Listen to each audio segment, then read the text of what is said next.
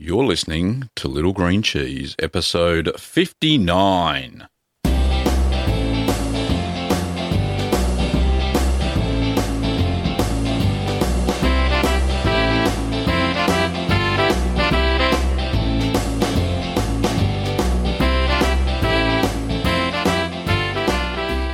Well, welcome back, Curd Nerds. I'm Gavin Weber, and this podcast is where you can learn about cheese making at home. I nearly lost my breath then. So excited to be here. This week, I was going to take a break from the podcast because today, the day I'm recording, which is Wednesday, because you get to listen to it on Thursday mornings, Australian Eastern Standard Time, it is my 20th wedding anniversary. And I've been out all day with my wife. We've been visiting the countryside around here, and we had a lovely lunch out. We didn't have any cheese, unfortunately, but we are going to go away for the weekend. And upon arrival, we're going to have a lovely cheese platter, which I'm going to take some photos of and do a blog post about, and maybe even a little YouTube video. So that should be very interesting. Anyway, this week's email questions are from Ask the Cheesemaker, episode 10 and 11. And after we've got through those, we've got a couple of voicemails that I'm going to play and answer the questions to. Anyway, so let's get on with the show.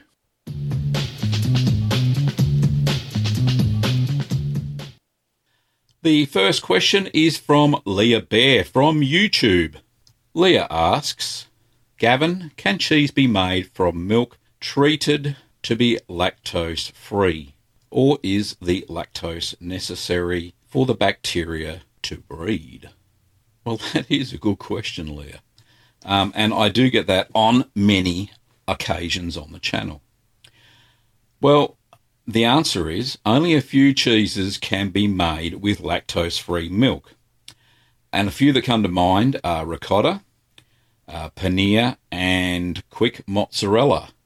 Or mozzarella, that's right. I've been told off many times for saying it wrong.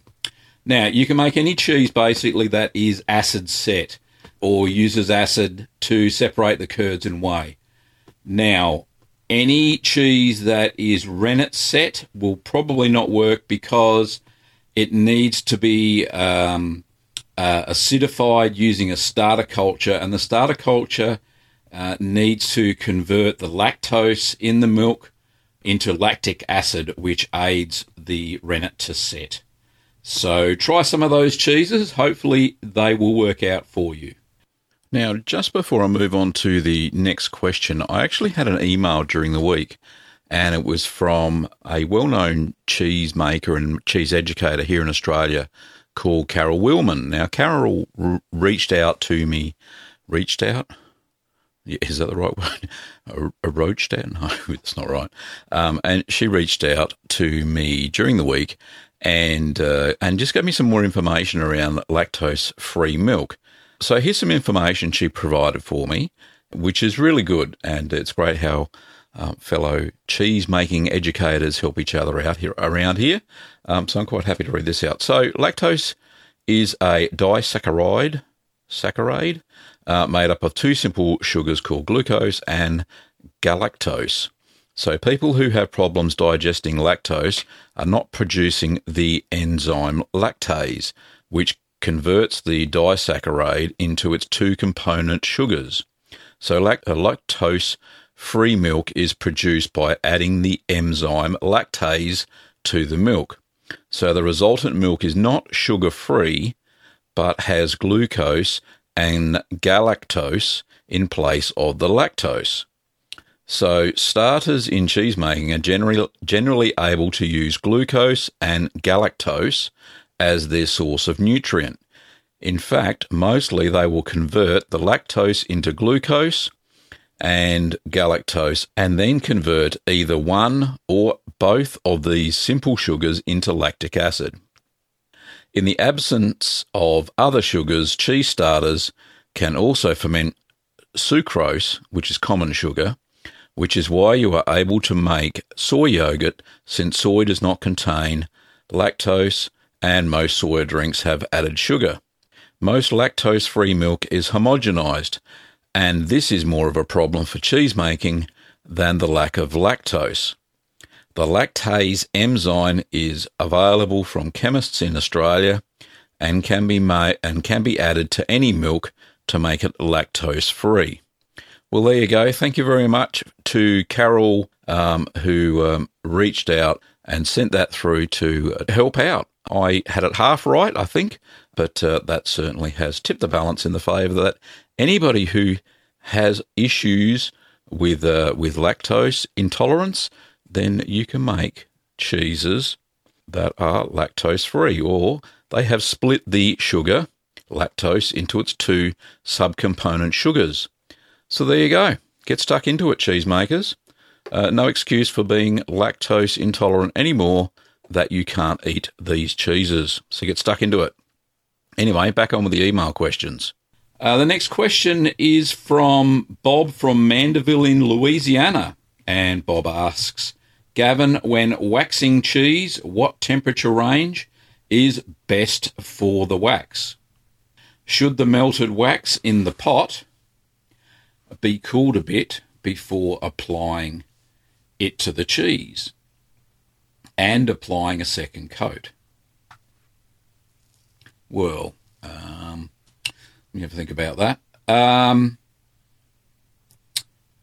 Thanks for your question, first of all, Bob. Yeah, look, the answer is that the wax should be heated to 92 degrees Celsius, which is about 197 Fahrenheit, to kill off any molds or bacterias, and then the cheese either dipped into the wax or the wax brushed on quickly. Now, what I do to speed up the process is I place the actual wheel of cheese into the fridge to cool it down for about 30 minutes, and that basically helps the wax to cool quicker on the first dipping or first coat, and it also helps you to be able to hold it to apply the second coat a lot faster.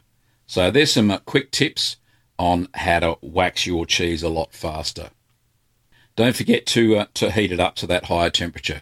It kills it off, the bacteria off a lot better.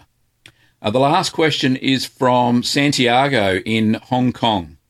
Now, Santiago says, last night I opened for the second time a waxed half Red Leicester that he tasted at 1 month that was bland, was acid, leaking, had whey issues. 3 weeks later, the same thing, a real disappointment.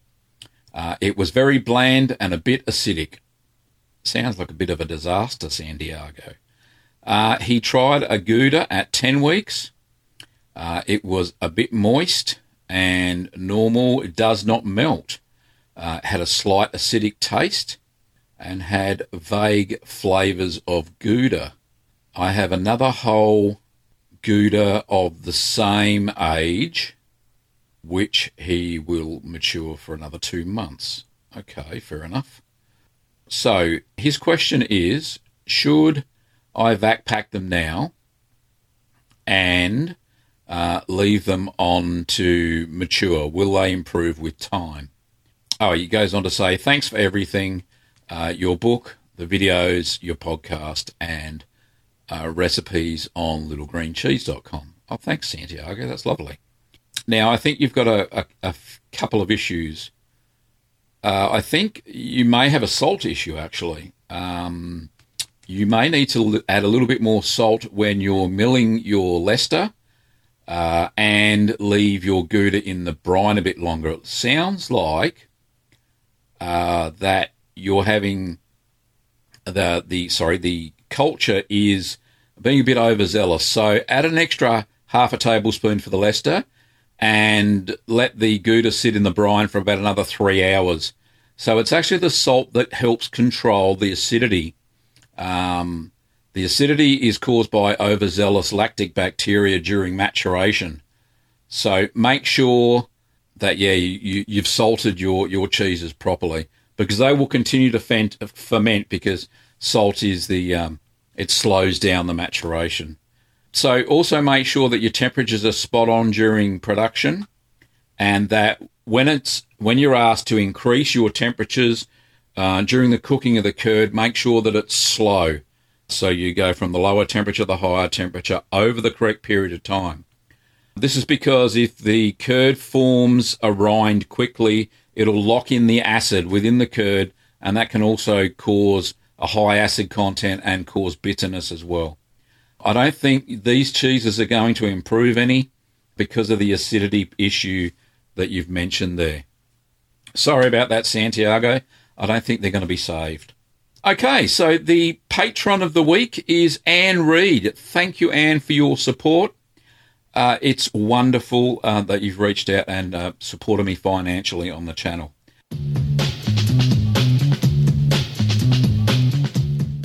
The first question today is from Chuck, and it's via email. He writes, Gavin, I have a Jarlsberg that seems to be ready to be opened.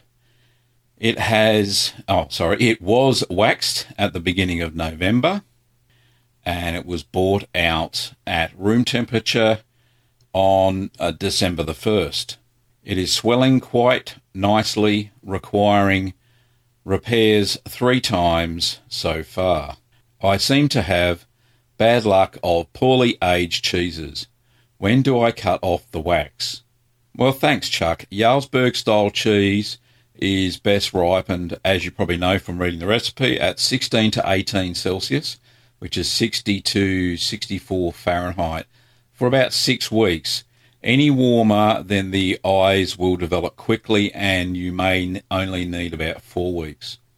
If the eye development starts getting out of control, then you can put it back into your cheese fridge and lower the temperature down back to about 13 degrees Celsius, and that'll slow the eye development down.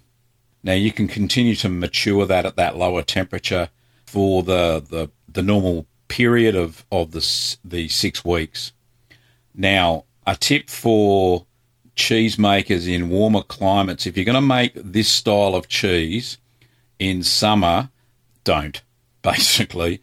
It's just too hard to keep the temperature down low. Unless you've got a separate fridge that you can keep at a lower temperature than your other kitchen fridge or higher than your normal cheese fridge. Personally, I make it during the autumn or the winter or in spring. Our house normally during those 3 seasons is roughly about 16 to 18 degrees because we don't have heating on and we've got double glazing. Anyway, there's some tips. Well, the next question is from Bill via email. Now, Bill asks, Gavin, perhaps you can tell me why all my hard cheeses, Colby, Farmhouse Cheddar, and Monterey Jack, are all crumbly when I cut them. I have been using the packet of Direct Set Cheese Culture, 1 packet per 2 gallons of milk. I salt brined both the Colby and the Monterey Jack, and they still crumbling. Okay. Any information would be appreciated. Okay, no problems, Bill. Sounds very crumbly. Now, very crumbly cheese is a sign that the curd was cooked at too high a temperature, or that the curd was stirred for too long and it lost too much whey. Now, a simple test for that is to take a handful of your curds partway through stirring and gently squeeze them into a ball. Now, if they don't fall apart straight away, and then you can press your finger into the little curd ball, or your thumb, into the little curd ball, and it breaks apart easily, then it's ready to press for those type of cheeses that you mentioned. And I guarantee you that those cheeses will not be crumbly. So those type of hard cheeses, that's a very simple test to try. Okay, the last question is from Diane Thomas via email. Now, Diane writes, Hi Gavin, I bought some white Stilton with bits of apricot in it at Trader Joe's here in Oregon. It is delicious, and I am going to make some white Stilton tomorrow, leaving out the blue. My question is, when would you add the dried apricot bits? Not when you would normally have added the blue because they would sink to the bottom of the pot, but rather at the time of milling the salt. Is this what you would do? Help, in big letters, from a newbie curd nerd who jumps in with both feet sterilised, of course. Lol. That's funny. Thanks for your very interesting question, Diane.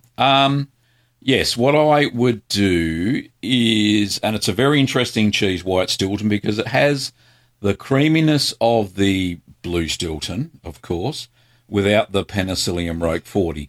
So what you do, the milling stage is perfect for adding dried apricots. So what you need to do is steam about half a cup of chopped dried fruit for about 10 minutes to plump them up and to sterilise them so there's no moulds or bacteria on the fruit, and then just add it to the curd just before just before filling the mould. So remember that the dried fruit will rehydrate a little more during the aging, and it may cause the paste to dry out a little more.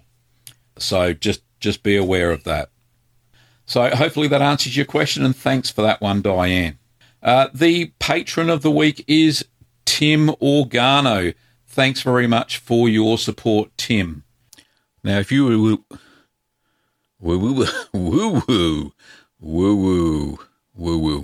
Now, if you would like to support this podcast and my YouTube channel and all the great cheese-making education tools that I produce for free, then pop over to littlegreencheese.com/support and you'll be sent over to my Patreon page, where you'll be able to pledge your financial support for my ongoing work in this field.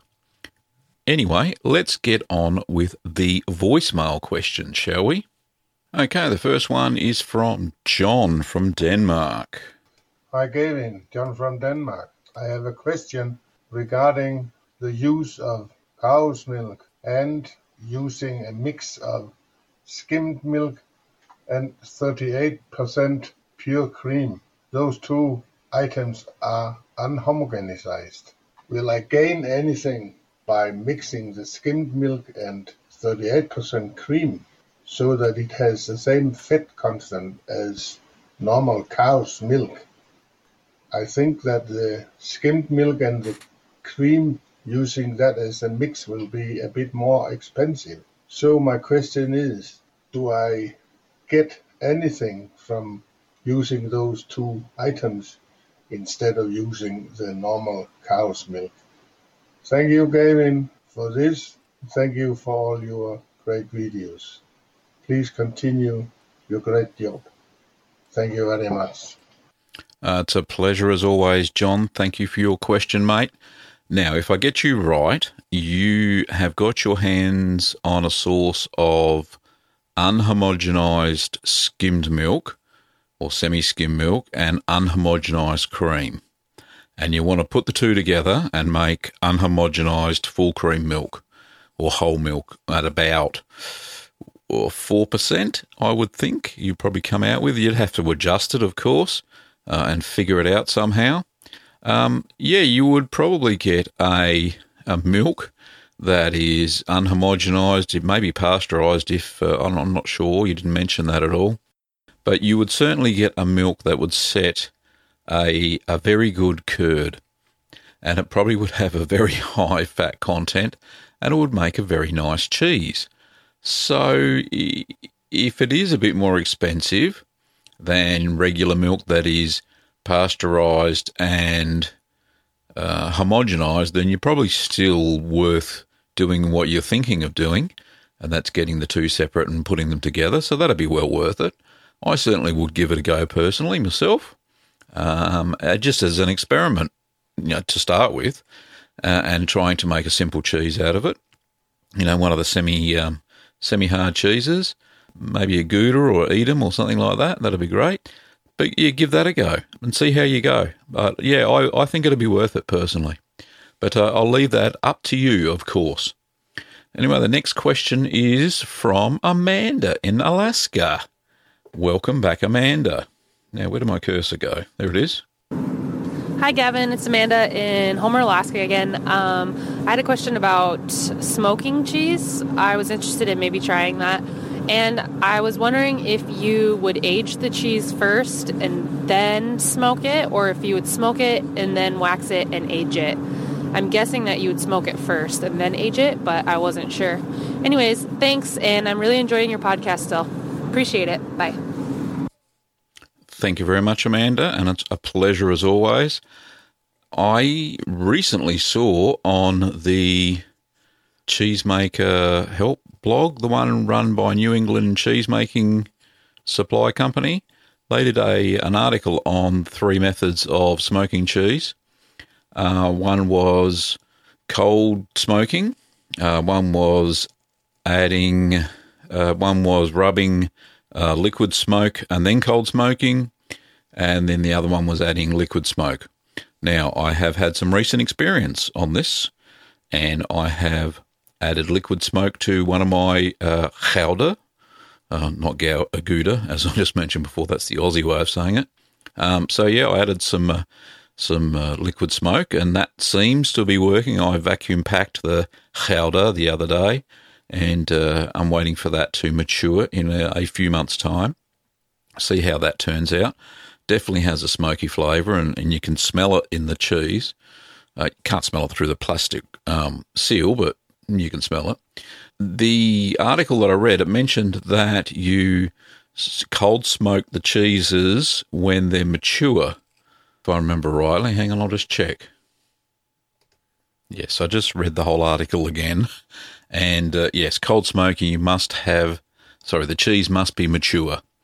So cheeses that they recommend is, hang on, let me just check again.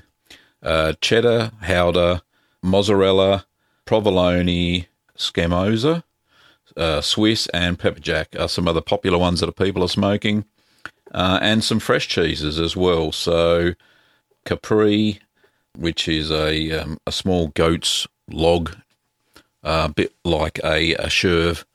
And they're hickory smoked as well. So they're cold smoked. So I will put a link to that article into the show notes.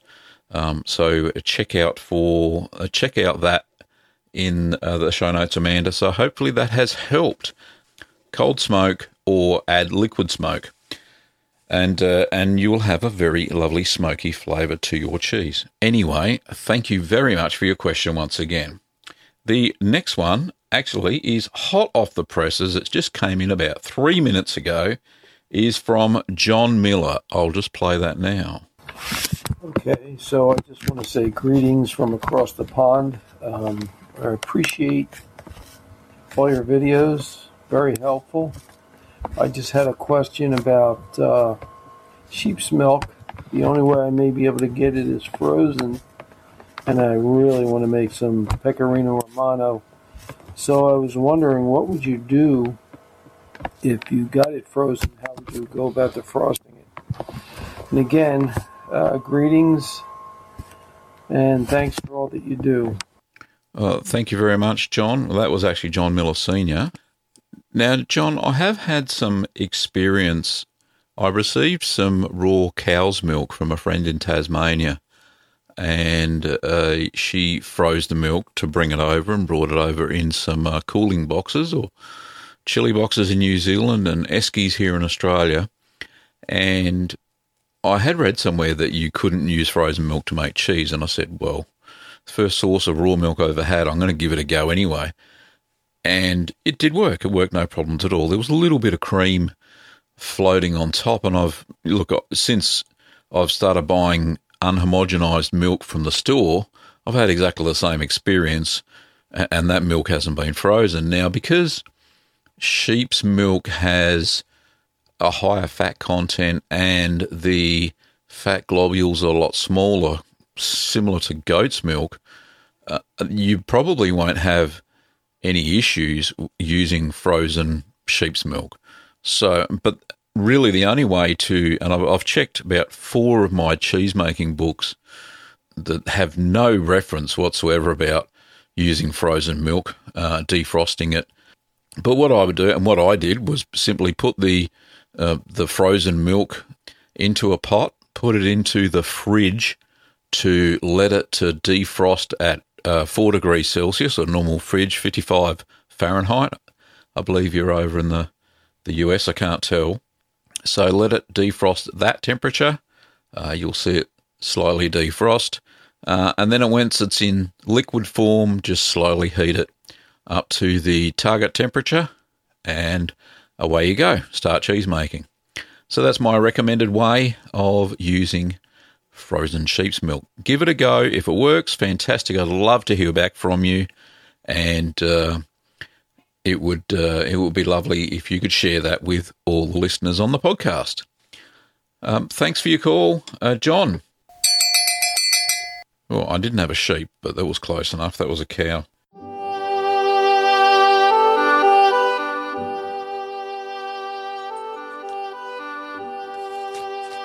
Now, we've got some upcoming workshops in April 5th and 6th.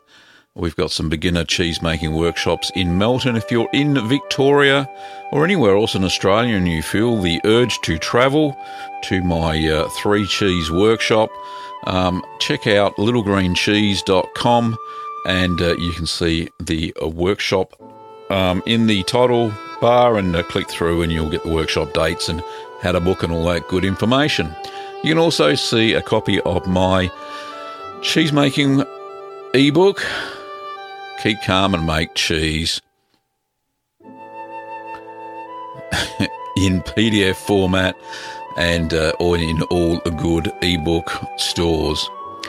Thanks for listening, Curd Nerds, and stay tuned for the next exciting episode of Little Green Cheese Podcast. During the show, you heard music by Kevin MacLeod, you heard Malt Shop Bop, and Call to the Dairy Cows. Thanks for listening, everybody, and don't forget that you can send in voicemail questions just by visiting littlegreencheese.com and clicking through to the contact page or the sidebar widget on the right-hand side if you're using a desktop browser. Thanks again. See you later.